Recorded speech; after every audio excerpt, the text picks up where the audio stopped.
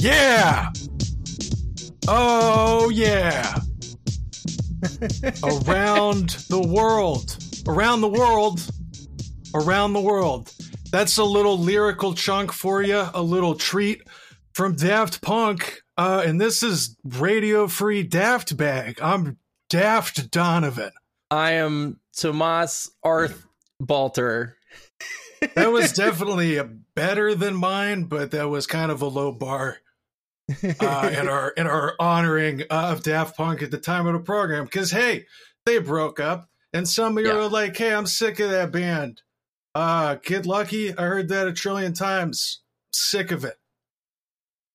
But they got a lot of stuff, folks. You would be incorrect. They got a deep catalog. They've been around 29 years, 28 years, something crazy like that. First single out in 93, the fucking New Wave, out on like a weird Scottish label whose name, I'm looking it up. What the Daft Punk, the New Wave. 1994 out on Soma Records. Something like that. They were great. Again, it's one of those bands that's very popular and kind of omnipresent that I think sometimes that makes people get sick of them and sleep on them a little bit. I've seen some negativity toward Daft Punk on Twitter. I don't like that. Yeah. You know, dance music is not for everybody. But this is all to say that this is a band that was very impactful to me. Same. Discovery and Homework in particular, soundtrack for a lot of college, soundtrack to get through a lot of anxiety attacks sometimes. That was like my couple of those songs were like my calming music. So definitely bummed. And when they were touring, I was too young. So it's been like 10 years of, oh man, what if they do it this year? And it definitely sucks to know that it's fully not going to happen. I saw somebody's analysis was that French Touch is kind of on a comeback swing. Like it's like gearing up to become the big genre again for a little while. And somebody said that you can't have a comeback tour if you never go away. So maybe the thought is Daft Punk is breaking up so that they can pull it back around for a reunion tour. I hate to live in false hope, but this is a false hope that I will allow myself. We're fans of Daft Punk. We've been living in false hope for 10 fucking years. What's a little bit longer? And like LCD, they went away and then they came back, did a reunion. It was fucking great. I didn't think I'd ever get to see them. So fingers crossed. But we're bummed about that. Hence, top of the show. That's it. We got good news though, Arthur. Yes, we do. I want to introduce everybody to Will Nguyen, the Star Trek communist. Thank you for joining us. Thanks for having me. Beaming into the 21st century from my communist future. Do you think Daft Punk made it to the 24th century? Absolutely. I think so. Hell yeah. So for all of the Star Trek fans that may or may not be listening to this show, the only reason why in Next Generation they only played Mozart and Beethoven and classical is because those were free use, basically. They didn't have any copyright. So basically, it allowed them to just play that music without royalties. But if they could pay royalties for like, Bob Dylan or the Beatles or, of course, the Beastie Boys, of which the new Trek, have more money, they can play Beastie Boys all the time, like Sabotage. Why not, right? So I think that's why some of the newer iterations of Trek, like Lower Decks, they talk about, they can just play like, metal rock. They can play, they can do all these sort of funny things that previous Trek, just kind of was all classical, was all a little more sophisticated. Why wouldn't there be hip hop or Daft Punk in the future? I mean, the aliens in Discovery, some of them look like Daft Punk. So, I mean, why not? It would just be considered classical music, right? Daft Punk, Kanye would be considered, just this deep classical genre. And that's what's fun about this type of stuff in the future, like something as mundane and silly as like, Katy Perry will be something that will be looked over as, antique music. I introduced you as the Star Trek communist. I found you through particularly a group called, what is it? The Bell Riots Are a Prophecy. Is that the name of it? The Bell Riots Are a Prophecy, and Gabriel Bell is our leader. That's right. Which is a deep cut reference to the past tense episode. I actually went back and watched that episode during the unrest over the summer, as a way of kind of reminding myself that there's, whenever there's social difficulty and there's unrest, there can be something better on the end of it. And so I sort of watched that to settle myself and recenter myself in the idea that these kind of upheavals are ultimately a positive thing, that these are the kind of thing that we have to see in a society as unjust as ours. And that, it was kind of like a way of me telling myself it's going to be okay. Was reminding myself of that episode, those episodes in particular.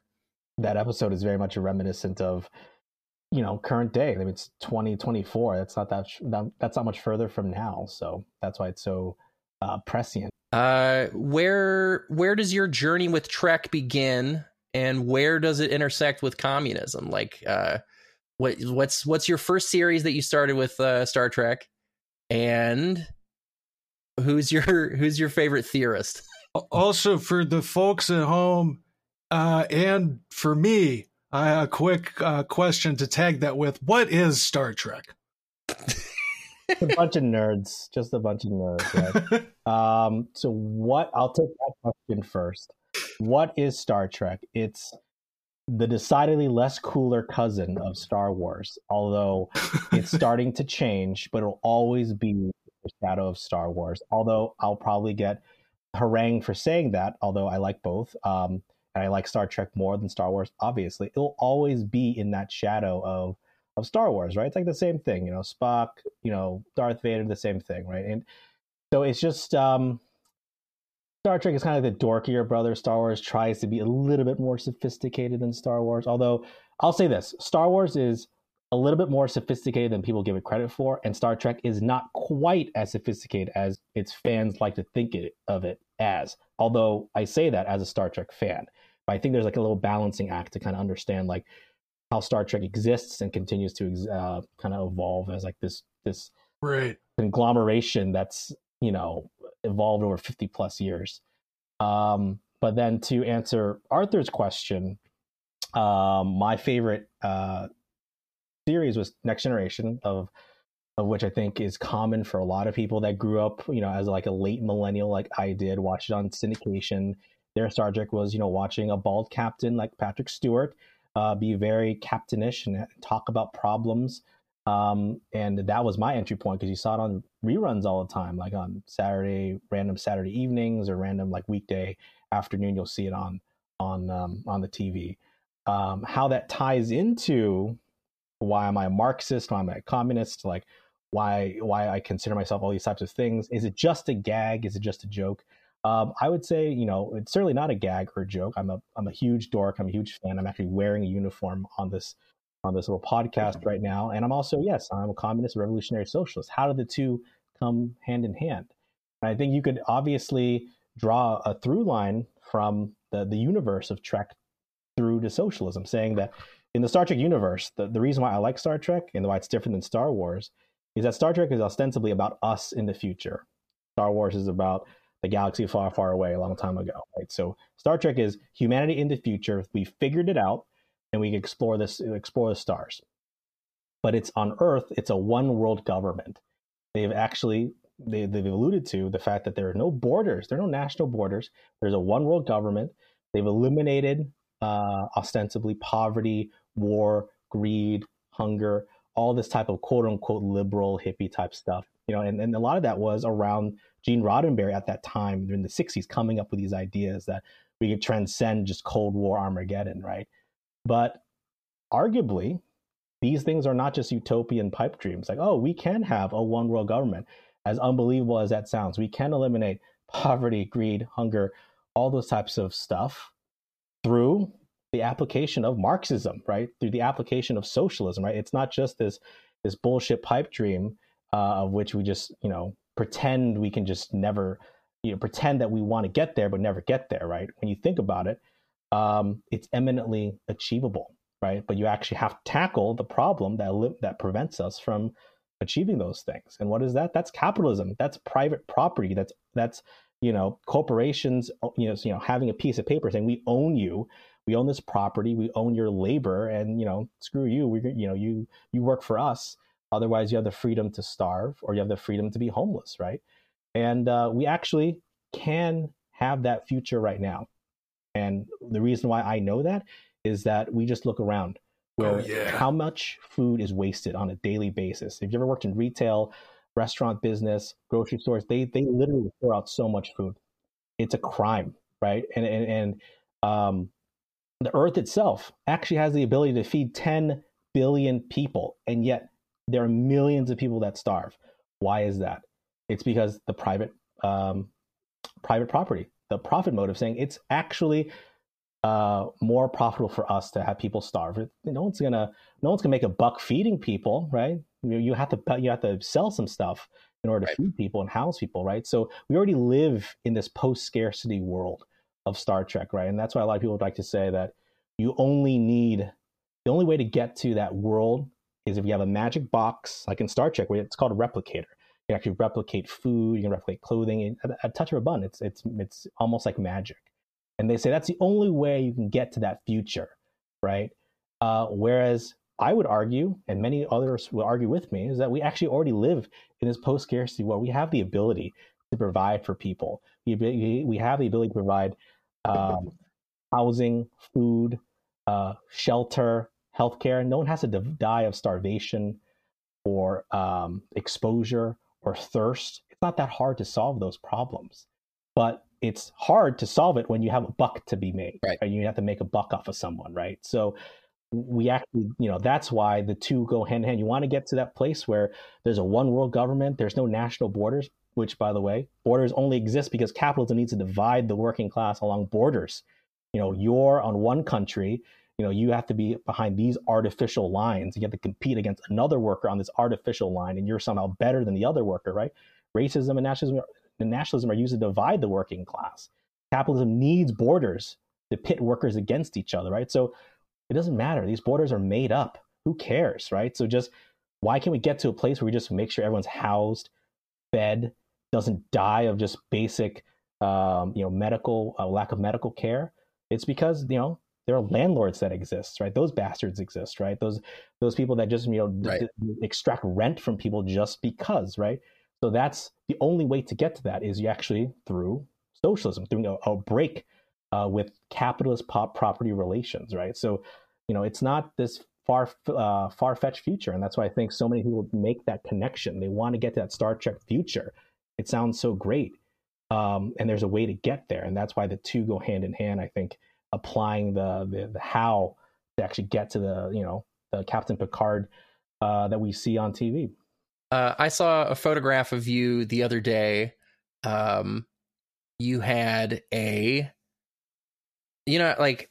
only parallel that I can draw in my life is tabling at like the university student group day where everybody gets together and you put your little thing out. I was the president of the Electronic Music Club at The Ohio State University. That was my tabling experience.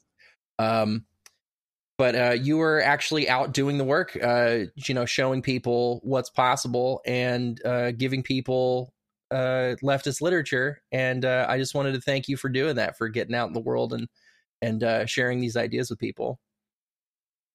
That's another thing too, with what you were talking about there, Will. We're also that kind of hopelessness that there's no way to get to a better future, like also serves capitalists. It, prevents you from if it's an impossibility, it's a lot easier to ignore it and be told no, than when it actually is. And they need it to seem like an impossibility so they can keep raking in fucking money, which is terrible. So you telling me this about Star Trek is good to hear, because I feel like a lot of sci-fi either exists still within kind of like a capitalist type system or kind of like a dystopia. It's interesting to me that one's out there that has this more positive, and not just positive, but within a socialist framework spin. I'm curious, do you guys know if the writers on that were on the left, or if that was part of their intention. Do you know any of the story with that? Yeah, I could take a grab. I mean, take a shot at answering that. I think it's contradictory in the sense that I think a lot of Star Trek writers weren't consciously Marxist. They're liberals, right? They're like Hollywood liberals that that's where a lot of the shows come from, right? Comes from kind of that liberal mindset. But liberal mindset doesn't necessarily mean a break from capitalism per se, but it does provide questions, or at least ask questions that can only be resolved through Marxism. So when it's that John Lennon song, Imagine, right? Imagine all the people, imagine the world without religion, imagine all of us in that, getting along, getting together, right? It buys into that kind of that stereotype that liberals are just these dreamers, these liberal hippie utopians, give peace a chance, those types of stuff, right? Whereas as a Marxist, we understand like the true fulcrum of conflict in society, the true fulcrum of progress in society is actually class struggle. It's actually a line in the Communist Manifesto saying the history of history up to this point is the history of class struggle, meaning that's actually how you advance any type of progress is the threat of the working class actually taking power over the ruling class. So sometimes when we say we want just world peace, right, or every time around Christmas time, we're like, hey, wouldn't it be great if we had world peace around Christmas time, right? And then once that holiday is over, it becomes just like a Hallmark card sentiment. Whereas Marxists, we understand there's actually a way forward to that. It's not a utopian idea of eliminating war as a concept, just as a utopian concept. It's understanding what is the root causes of war. Why is war fought, right? It goes into the idea of why capitalists exists and why they exploit people, right? So liberals, these writers of Star Trek, they probably envisioned like any other good sci-fi, they envision a better world, because their current world isn't so great. And they say, hey, in the future, we resolve these problems. We don't have to worry about racism, sexism. We don't have to worry about war anymore. That's why you had Hikaru Sulu and Uhura on the bridge of the original Enterprise, right? To say that, the Cold War wasn't a thing anymore in the future, that we could have, a black person on the bridge, addressing those racial concerns, right? But they never ask you, right, how you get there, kind of to borrow that line for Enterprise. It's a long road getting from there to here. Star Trek never really explains it. They just say we get there. But like you said, Donovan, even that in and of itself presents a stark difference than a lot of the dystopian sci-fi that we get all the time, right? From The Expanse, Battlestar Galactica, it's all just like Walking Dead. It's just like, man, the world sucks, the world ends, and it actually betrays a great bias, in the sense that without optimism, without understanding how history works, how class struggle works, it's actually a lot easier for writers to give into cynicism or pessimism. There's a line that says it's easier to envision the end of the world than a better world, right? That's the dearth of the liberal imagination. They can't see a way forward. So I think with Star Trek, there was a time when there was a utopian edge to the liberal writing to it, so that even liberal writers could posit a future that kind of backed itself into a Marxist explanation, but was never explicitly Marxist. And there's a perfectly reasonable explanation as to why that is. Back in the 60s, the U.S. was ascendant in its Cold War dynamic, right? It was a lot more optimistic in terms of its position in the world. Fast forward to around 1991, Arthur knows this with Star Trek VI, Undiscovered Country, right? There was that great line, the end of history, right? This is the end of history for Starfleet when they made peace with the Klingons, right? It was borrowing from Francis Fukuyama's line, end of history with the fall of the Soviet Union. At that time, the capitalists thought they had won. It was it. It was smooth sailing from here on out. We're going to get to that future in no time. What happened about 5 years later? The dot-com bubble burst. You had 9/11, you had the Iraq War, you had recessions, you had the Great Recession, you had Occupy, you had Black Lives Matter, right? So then all of a sudden, the mood changes. The mood changes dramatically. And that's because of the crisis of capitalism. It was going through this boom time. It supposedly won the Cold War. And then all of a sudden, it all went to hell, right? And then we're still in Afghanistan. That's like what 20 years ago, right? We're still fighting these wars, right? Children born during that time. But now listen, what dystopian hell is this, right? And that actually is then reflected back into Star Trek, which is one of the more optimistic properties, which is why you sometimes see in Picard, in Discovery, right? It's like a darker tone. It's because the liberal writers themselves are like, wow, what has happened? I thought we would have figured this thing out already. And all of a sudden, it seems like the problems are only exacerbating. So it's kind of like a catch-22. It's like the writers were conscious of it, but if they're not Marxists, they're not conscious class analysts of these events, then they'll just kind of go with the mood of the times. And the mood of the time right now is one of crisis. It's the one of just supposedly, things aren't getting better. What's going on, right? And that's why it's the new Star Trek. There's a critique of it being too dark. It's too pessimistic. I think it's overblown a little bit. But there's a reason why those types of stories are being told. They're being reflected on the current situation right now. But with that said, overall, Star Trek does have an optimistic vision overall, in the sense that humanity can still figure it out in the future. They can put aside their differences. There's a one world government. That's still a huge step forward than where we are right now.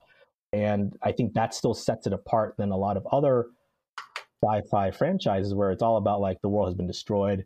We're running from Cylons, or we're running from Terminators, right? So even at its more pessimistic, it still has the optimistic core to it, the fact that humanity has survived and will figure things out. Extremely good explanation. Again, I appreciate it. Now I feel like I got to check the show out after this episode. I want to feel this sounds good. You at least gotta get into Next Generation. I feel like that's required viewing for anybody. Everyone's gotta watch Next Generation. Definitely could use something with a little lighter tone than The Sopranos, because my girlfriend and I are like 5 seasons in on that. And dear God, I need some light, man. Start on season 3 of Next Generation. I'm an evangelist for skipping the first 2, because they were definitely trying to find their footing early on and were making a lot of missteps. But by about season 3, they pull it around and get rocking and rolling. Good times. Well, Will, thank you very much for sharing that incredible explanation of the intersection between liberal writers and backing into a communist explanation of a utopian future. Very much appreciate that. Now we get into the meat and potatoes of this program, which is dick and fart jokes. I would like to hear advice and sincere advice, of course. I would like to hear if you would please share it. Your most embarrassing dating or relationship experience. I gotta say, it's probably gonna be very tame, almost to the point where it's very laughable. But I mean, as Arthur knows, I'm a very wholesome person, and then I'm not. It's part of kind of like my Star Trek personas. I'm just very wholesome. It's very true. So even my worst dating story is incredibly very, very wholesome. But basically, my on the first date of who would end up being my wife is we went out to an Indian restaurant for the first time, and I really liked her. She really liked me. We ordered my favorite dishes, which also happened to be the spiciest dishes possible. Hell yeah. But and I also enjoy eating. It's great pleasures of life. So that's how I knew how much I liked her, is that I forgot the fact that I was on a date. So I was just enjoying eating the food. But of course, it ended up being way, way too spicy. So my nose was running and snot's going everywhere. And at the time, I thought it was like, oh man, this was not good. Gonna blow this first date. But yeah, you know what? I don't know. It was a good meal. It was a good conversation. I didn't think anything was gonna happen of it. But then at the end of the date, she gave me a kiss of her own volition because of it. And then years later, he would say, that's, one of the things I really enjoyed about you is that you're willing to really just let it go and just, eat the spicy food, have your nose be all snotty running everywhere. And, I still find it very attractive and still found it very endearing. And, I think that was my, in retrospect, when she told me that, I was very embarrassed because I was just like, oh, that sounds like something I would not want to do. Thanks for not telling me that. But it ended up working out really well. But again, I say this and it sounds silly because it sounds so like that's your most wildest story. But I mean, it really is. I mean, there's really nothing else in terms of like stories I think that would be of that category. Unfortunately, maybe I'm not the right person for it, but that's what I have, is that the runny snot on that first date, but it ended up being really good because we're married now. We actually have a baby, so it worked out really well. So we love to hear it. No, we've had a few wife guys on the show. Brian from Street Fight and Alex Patak from Pod Damn both were like, I've been married for like 10 years. I don't know how good my stories are. But we'd love to see something wholesome like that too. Yeah. And just when, things like that, sincere kind of shows of vulnerability, even with something silly like that, that is a really nice thing to see in a person. And there is a lot to be learned from that, I think. The idea of just, really being your authentic self, even on the first encounter with a new potential romantic partner, and how that can be very attractive. I think there's a lot to be learned there. Thank you for sharing. And now we go into the meat. Of the program. And we answer first a Reddit question. This Reddit question is going to go like this. This is more like a suggestion than a question, but I found it germane to the program. Here I present you with really somebody imploring us to make Tuesdays sexy again. Right on. Hi, friends. Howdy. Howdy. So I've been thinking a lot about the days of the week recently. You've got Mondays, which everybody hates, Wednesdays, which are hump days, and a great day to get down and sexy. Then you got Thursday through Sunday, which are basically the weekend, and an excellent time to spend entirely in bed, or wherever else you guys are having sex these days. On the couch. In the car. Whoa. But everyone is forgetting about Tuesdays. Like, what are they for? It is my personal opinion that we should find some way to make Tuesdays sexy. Now, I don't know how we do that, but I'm sure we can figure it out. How are you making Tuesdays sexy? Me personally, I'm exploring this subreddit and creating this post and listening to my favorite Spotify playlist while doing other things. What? Tuesdays sexy again! It was posted by Highway_strong. Are they browsing Reddit and jerking it at the same time? Jerking it and browsing Reddit and listening to their favorite playlist. That's a combination. It's a good combination of things. It's impressive multitasking.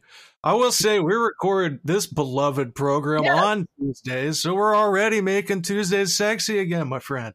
I'm doing everything I can to make Tuesdays sexy again by recording this podcast on Tuesdays. I think we're on fire for that. Will, what are you doing to make Tuesdays sexy? Do you have anything? Also, again, because were they sexy before? I'm curious here. Well, I'm going to use this opportunity to say and to shamelessly plug the fact that there's nothing sexier than being involved politically and doing work to make a better world possible. So, to go back to what Arthur had mentioned, he said, "Hey." Arthur said that he saw a picture of me handing out some literature and some pamphlets, on campus, in which before COVID we could actually do that. Obviously now we can't. We actually have to, not do those types of things. But actually, there's actually tremendous interest in politics even during this period, because of this period, and we still have to find a way to connect with people. So we do a lot of our meetings online, virtually through Zoom, right? I know everyone's sick of Zoom, but Zoom is actually very effective towards, having meetings with people.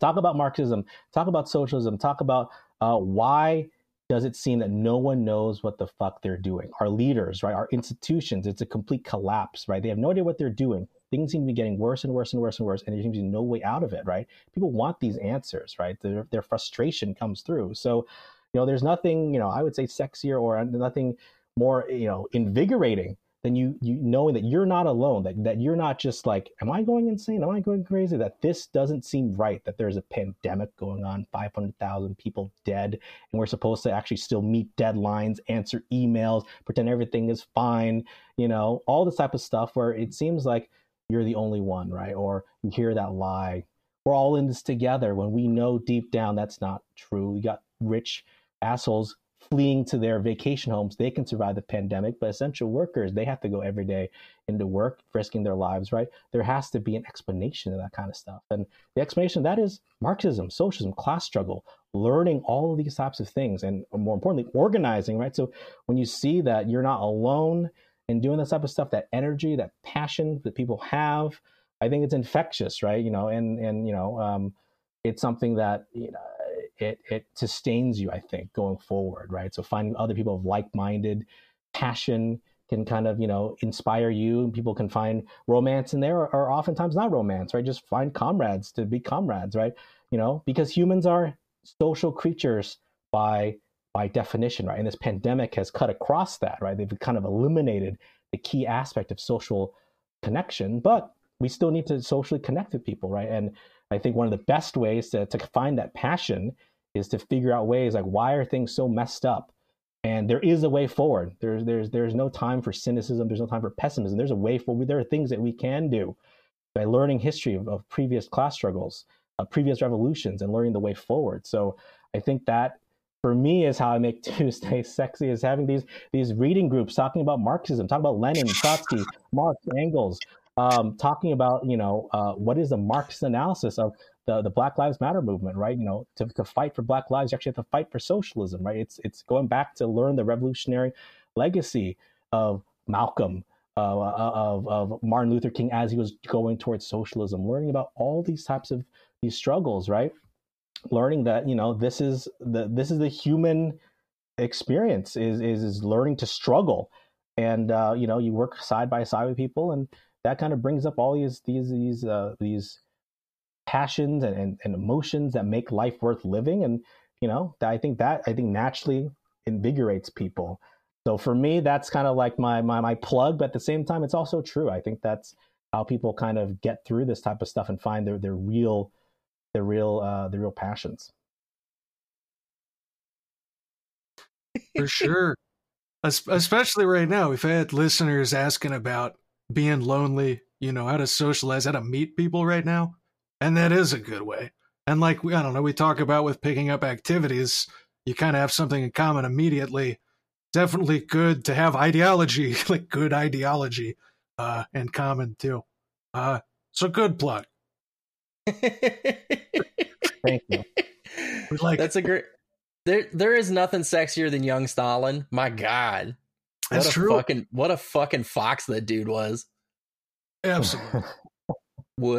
I would, 100% would. I would. Yeah. I would read the next question. That's what I would like that very much. Okay, I'm gonna do it. What is this question? Where does this take us? This question. The question box is after this. I was supposed to read the first one. You absolute menace. But hold on. There is a place where this question takes us. Oh, where's that? It's the paraphilia pantry. Whoa. I got drops, baby. I'm using them. Hell yeah. It's starting to come to terms, learn how to operate your power. Like the hero in a movie, and at first they're not so good, and we put the drop on repeat by accident, but now we're fading it out. Yep, perfect. It's fading. Yeah, you nailed it, my friend. Yeah. Into your powers. Here's the question for this week's Paraphilia Pantry. I, F30, have a fetish for fat guys, and I both love it and hate it. I, F30, have recently come to accept that I have only ever really properly orgasmed when I have been pounded by big guys, 6 foot tall, nearly 300 pounds. I love their wide shoulders, thick thighs, big ass, and soft, jiggly belly. Nothing turns me on more than his gut on top of me during doggy or blowing him. I had a boyfriend who used to pat his belly and tell me to get on top and ride his fat waves. That was heaven. I am 5'4" and 115 pounds, so I'm pretty petite. It's embarrassing because a lot of bigger men don't find their bodies sexy, so don't like being admired sexually. Is there a way to get over this? Just to be clear, I am not into feeding or making guys fat. Thank you for clarifying. That was posted by Tesseract90. Because that is a very different fetish. That's true. Arthur, what details do you have on? Is there a name for? Oh yeah, let's pull it up. Let's see. I believe it is just called fat fetishism, and it's a sexual attraction to overweight or obese people due to their size or weight. A 2009 study found that heterosexual male fat admirers preferred females that were clinically overweight and rated both overweight and obese women more positively than slighter individuals. It doesn't include much detail on women who are into bigger guys, and apparently feederism is a major feature of this fetish, but it appears that this question asker is not into the feeding, not into the feederism. Not that particular part. Huh. I mean, great. Like, I'm excited for you. But they also hate it. Why are you going to hate it? Like, I think the only reason why she hates it is because it's like a societal, like there's a societal pressure to, have like a disgust around fat people, which sucks. It's like a shitty thing. It's a shitty feature of our society and something that absolutely will fade when the new socialist republic is formed. All bodies will be appreciated under socialism and communism. Absolutely. They had better sex during the Soviet Union. We can get into that later, but it's true.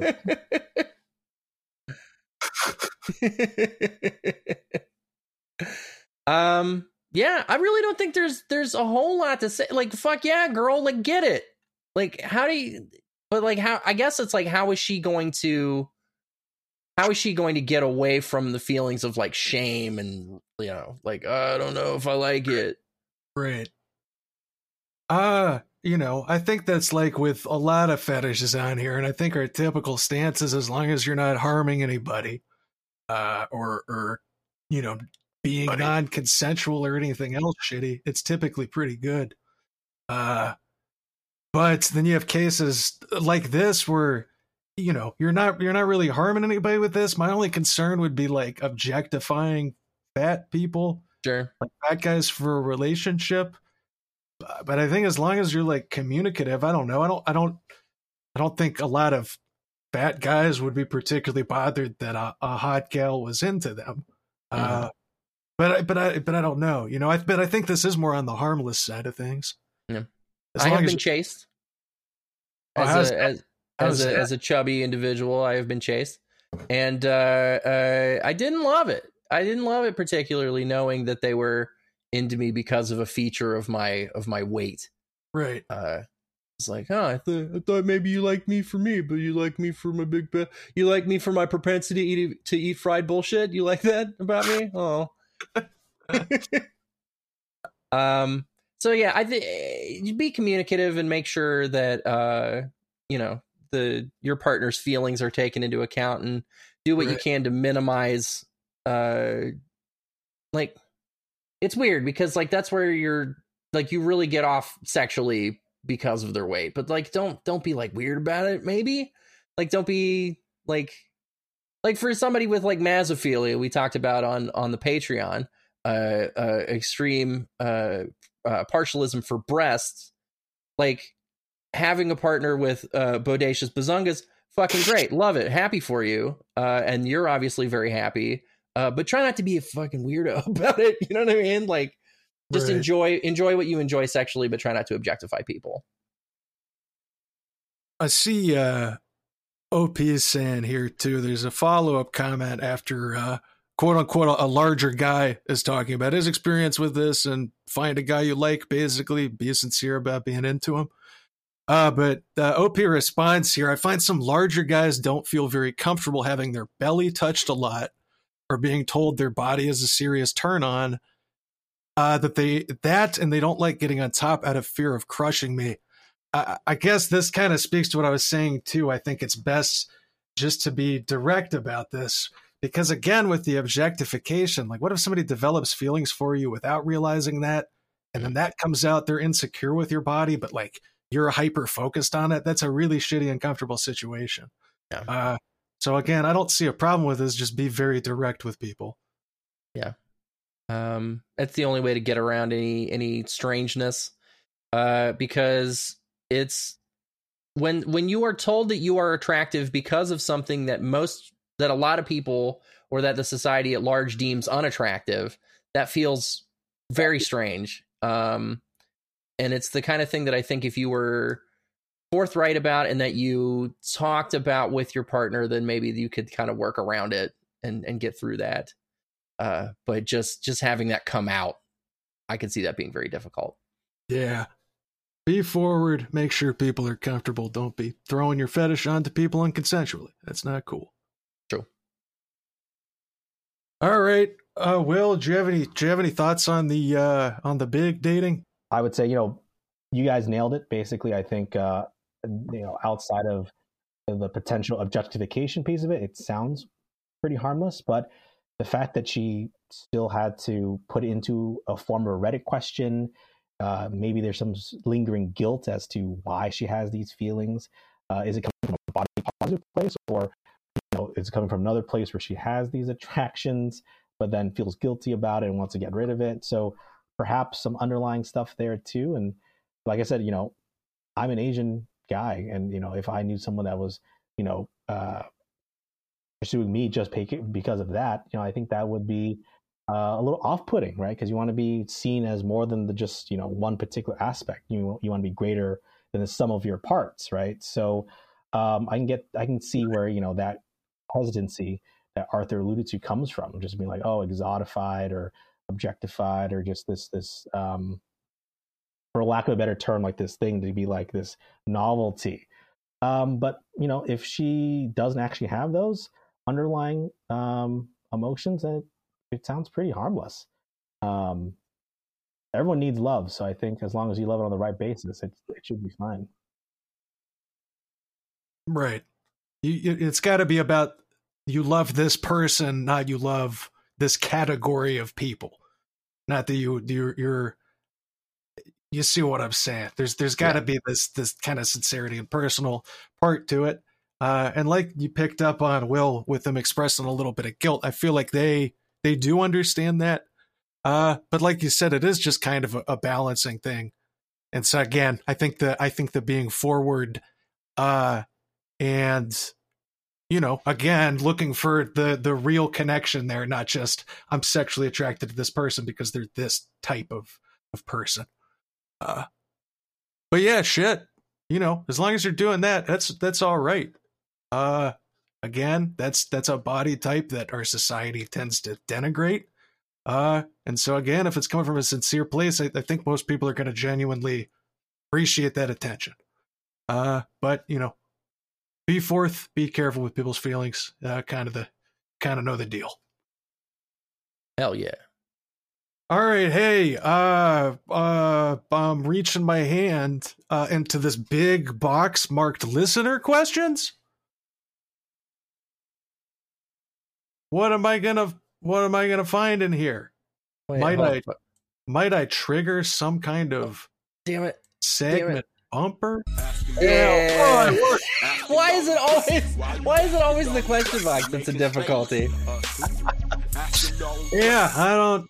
We're still figuring this out. Just kidding. That was actually scripted. The whole show is scripted. Wasn't that funny? Yes. Hey, folks. Question box time. The part of the show where you, the listener, can send your anonymous questions in to us, and we will read them and answer them.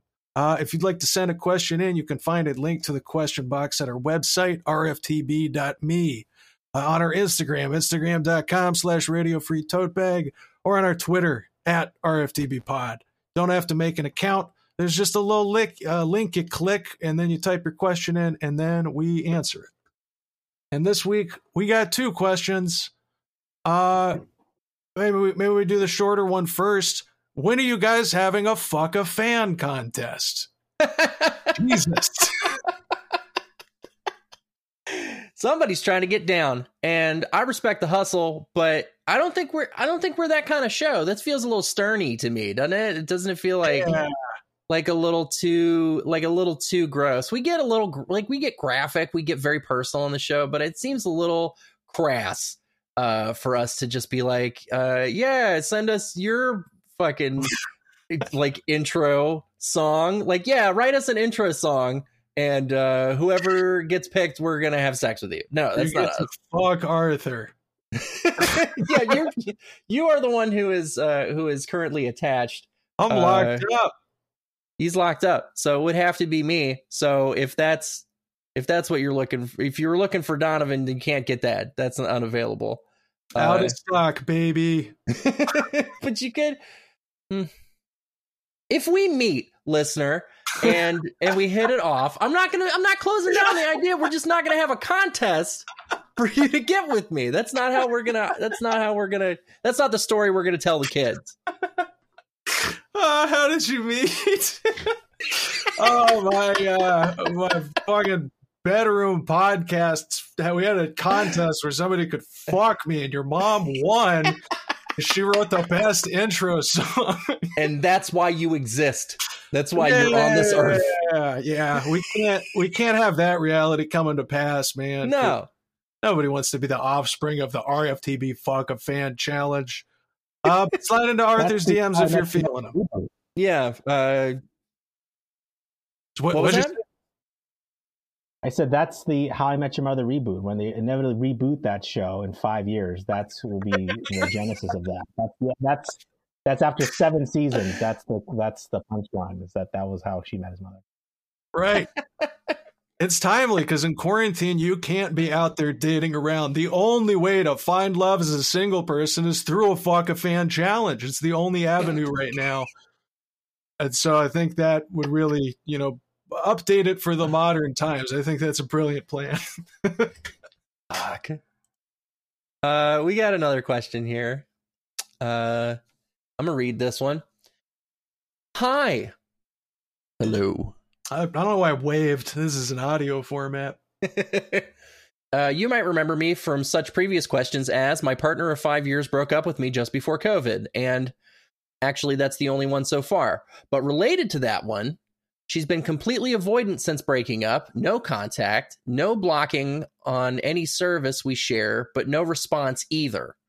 Cut to the start of this week, when she texted me out of the blue to invite me to a casual game of Smash with her friends. Now, that sounds like he was invited to fuck her and her friends, but that's not the case. Smash is Super Smash Brothers. Popular Nintendo video game featuring all-stars from so many different games. They come together, they beat each other up, they throw each other off the platform. I'm not very good, but maybe you are. I turned her down because the interaction made me panic so hard I might as well have been breathing wet concrete. But should I take her up on the offer if she asks again? I don't have too many close friends as it is, and while we're still in touch, she was one of my best and most positive emotional supports. It's tough and tangled, and I'd love your advice.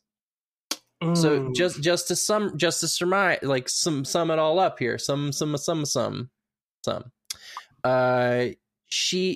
The girlfriend is like, we're done, like right before COVID lockdown. It's over. And right. Now we're nearly a year after. So it's been about a year. Doesn't feel like it at all. A year doesn't feel like that's passed. And now girlfriend's like, ex-girlfriend now is like, do you want to come over and play Super Smash Brothers with me and my friends? And if it caused you such visceral anxiety to describe it as breathing wet concrete, I don't think that you should take her up on it. You're definitely not ready to do it. And I think that you just don't do it. I fully agree. I don't think you'd be asking the question if you were fully comfortable with this.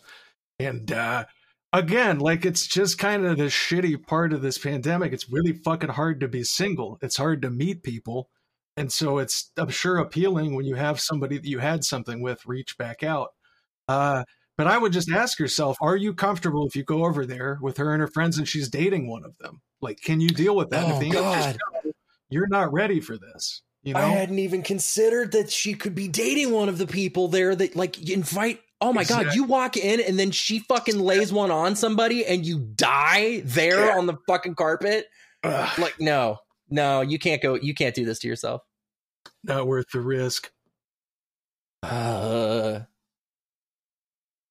Yeah, I just absolutely shuddered at the thought of, you can't do it. I'm nervous on your behalf now.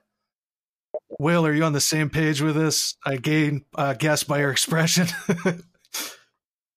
Absolutely. That's what's that? Again, I'm going to bring back to Star Trek. There's a line in Star Trek 2 where Kirk tells McCoy, you as a medical doctor know the danger of reopening old wounds, because McCoy was talking about, Carol Marcus, kind of trying to, say when it rains, it pours, right? And Carol Marcus is an old flame of Kirk. And of course, it was a raw thing for Kirk to kind of to be dealing with this type of stuff. In that particular movie, it wasn't about Carol Marcus having another relationship with someone else, but just the mere potential of seeing her again brought up all these flood of emotions. And I think, you guys brought up a good point. What if, you're thinking of all these potential rekindling of emotions? She's just saying, hey, just come over and hang out, right? That's setting up for the expectations are completely out of whack. So you're just setting yourself up for this just gigantic fall where like you are thinking like, oh man, I can rekindle something. And she's like, hey, just come over and hang out. And, I happen to be dating someone here too.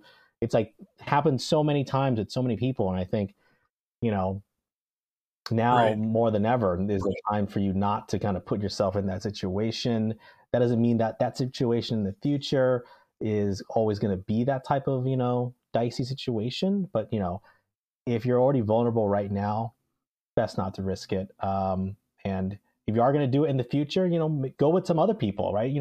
Go in a position where, you really have no illusions in getting back together. Maybe you're with someone else, whatever, or maybe, other signs that you're truly over this person. But like, that's just asking for trouble. Exactly. I know somebody who's been in this situation before. I tend to like to maintain a relationship with exes. I have a lot of valuable friendships out of that. But that can't always happen immediately, especially if there's bad feelings around it. And sometimes even a year is not enough, so it might not ever be okay. But chances are, I think it will over time. Again, I think you just got to wait to that point. If just thinking about this is giving you this anxiety, again, like imagine what it would potentially be like in person. She's not expressing romantic interest here. If you really want a friendship and you get to that comfortable point, that's good. But again, if you're where you're at like this, I just don't think. I think it's too much risk for not much reward. You can play Smash at home. You can play Smash at home with other folks. It's not worth that risk. Right. That's right. At this point. Play with your friends. Computer Sephiroth, computer Kirby, computer Mr. Game & Watch. That's the only friends you need. Whenever video games come up, I tend to do this. Donovan, who's your main in Smash? So I have been getting back into Ultimate recently with some friends. One of them is insanely good. I'm trying to have him teach me his ways. Mm-hmm. I've been liking Sephiroth, new character that dropped. I've been liking Cloud's pretty cool. Okay, I got a FF7 thing going there, I guess. And fucking Ridley, giant ass dragon character. Yeah. That's pretty cool. Will, your Super Smash Brother main? Oh man, so I've only really played the one iteration of it, and I'm not very good at it. But I mean, I was always partial to Solid Snake. Fuck yeah, Metal Gear Solid Snake, because only in this game could you have someone as serious as Solid Snake, going up against Kirby, going up against Yoshi, right? Like only in this weird Nintendo mashup is that even a thing, and it somehow works, right? But I was partial to those kind of characters, and of course Fox McCloud. Because how badass of a character is Fox McCloud, a space, swashbuckling fox pilot who flies around a ship called like the Star Fox, right? It's wild, right? I mean, the 90s were a great time, but those are my two favorites. Great choice on Snake. I'm a big Metal Gear fan. I slept on him right there. I play him a decent amount because there's nothing better than just blasting Jigglypuff with a high explosive mortar round with your skin tight camo suit. It is such a great fucking contrast. I of course main Bowser and Mr. Game & Watch. Interesting. Yeah. I like Game & Watch all right too. Game & Watch is all right. I liked him as a just like mechanically, just like all the variety of shit that he can do. Like he has a parry, like he has a the little bucket.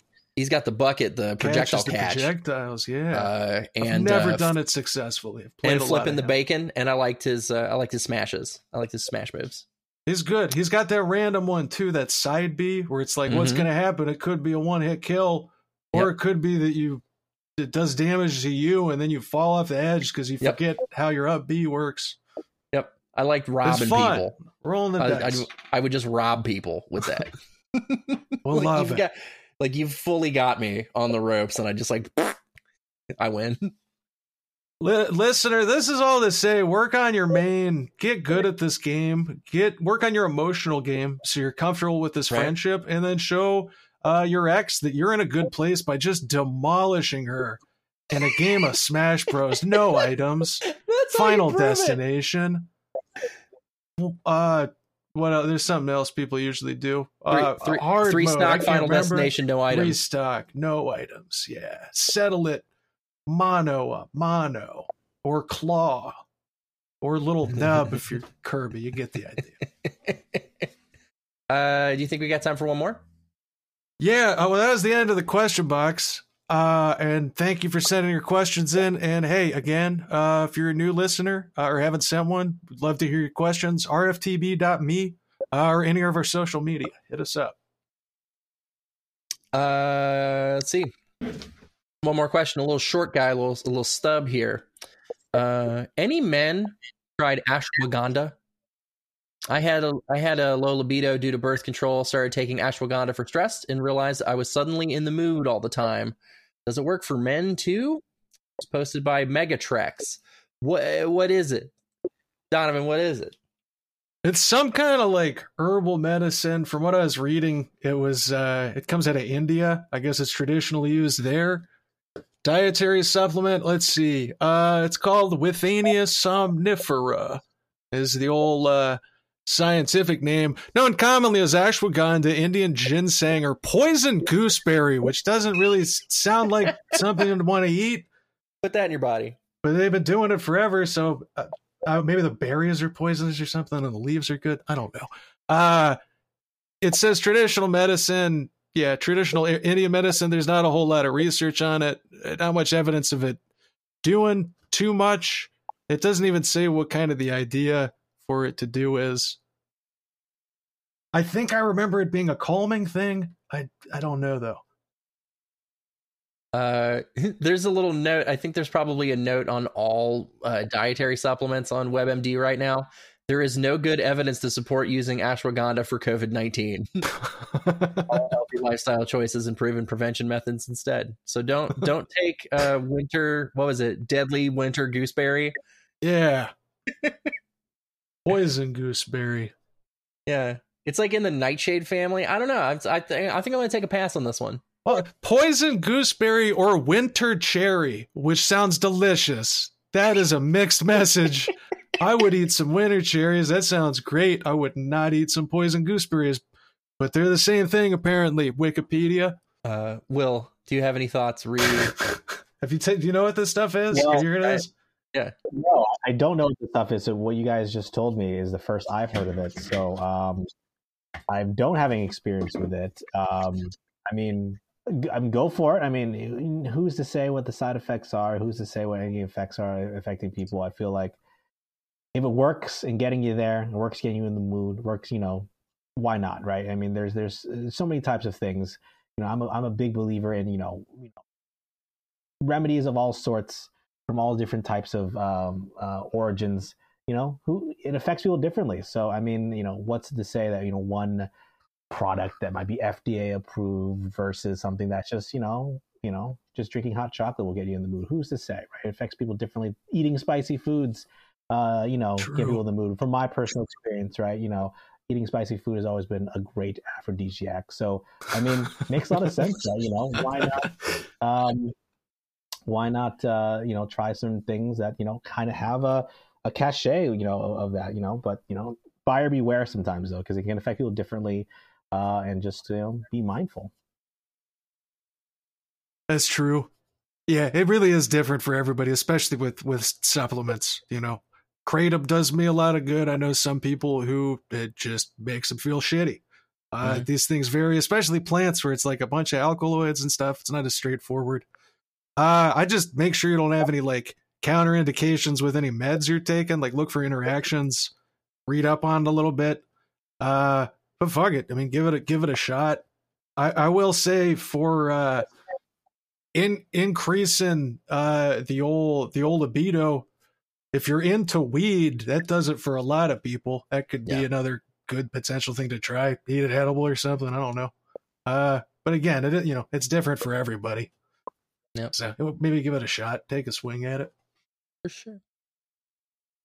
Yeah, weed always did it back when I could indulge. Back when it was allowed. Yeah, back when it was allowed. Back when my psyche permitted it. But yeah. Man, I have some good memories about banging on weed.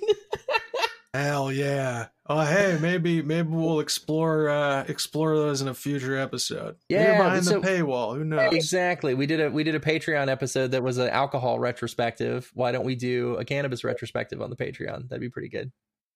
Good times. Good times. You know what else is good times? What's that? Having our guest Will Nguyen on. Yeah, buddy. Love it. Thank you again. Thank you for having me. Great. We're so happy to have you. Where can people find you on the inner tube? Sure. You can find me on Twitter at the Star Trek Communist, specifically at Boomer9er. And then you can also find me on Instagram. Proletarian Trek is the handle. So I keep things like Arthur mentioned pretty locked in on my two passions, but I also talk about other things too. Love posted food pictures. I'm very basic in that way, but I do love a good food picture. I do love a good, talking about other types of sci-fi too, not just Star Trek too. But you can also find me doing a lot of the political work that Arthur mentioned too with my organization, Socialist Revolution. Check us out at socialistrevolution.org and our international website, Marxist.com. You want to actually do that in person when we can actually be in person again, type of political work, handing out commie literature to people. Surprisingly, people actually love that information. They're not running away from it. So Marxist.com and socialrevolution.org. Hell yeah. Well, we'll put links to that in the description too. If you're interested, head on there. You can click. Yeah. Our intro song this week was the track Musique by Daft Punk. It was a B-side to Defunk back when they released that album, and man, they're done and sad. Not ideal. Yeah. But hey, we're gonna go out on Voyager, also by Daft Punk. My personal favorite song by them, a song that has brought me great peace in some panic attacks. I don't know, there's a calming quality to it. I think it's very pretty, very kind of atmospheric and chill. And so I figure we go out on that. And also podcast audio record. I've been saying this for 10 years. Play that at my funeral, please. I think that's good going out music. In the big way going out. So anyways, Voyager by Daft Punk. You can find them fucking everywhere because it's Daft Punk. Oh man, I remember being a young man and trying to play it for my friends who were like into Disturbed and Trapped and shit, and watching them just be like, "What is this? This is stupid." And then years later, they're like winning a Grammy and they're like dominating the entire planet. And yeah, it's a hell of an arc with them, and I'm happy to have in my little way to feel like I've been a part of it, being a fan for all these years. Good times. Bon, as the French say, bon voyage. I love you. Thanks. Bye. Mwah.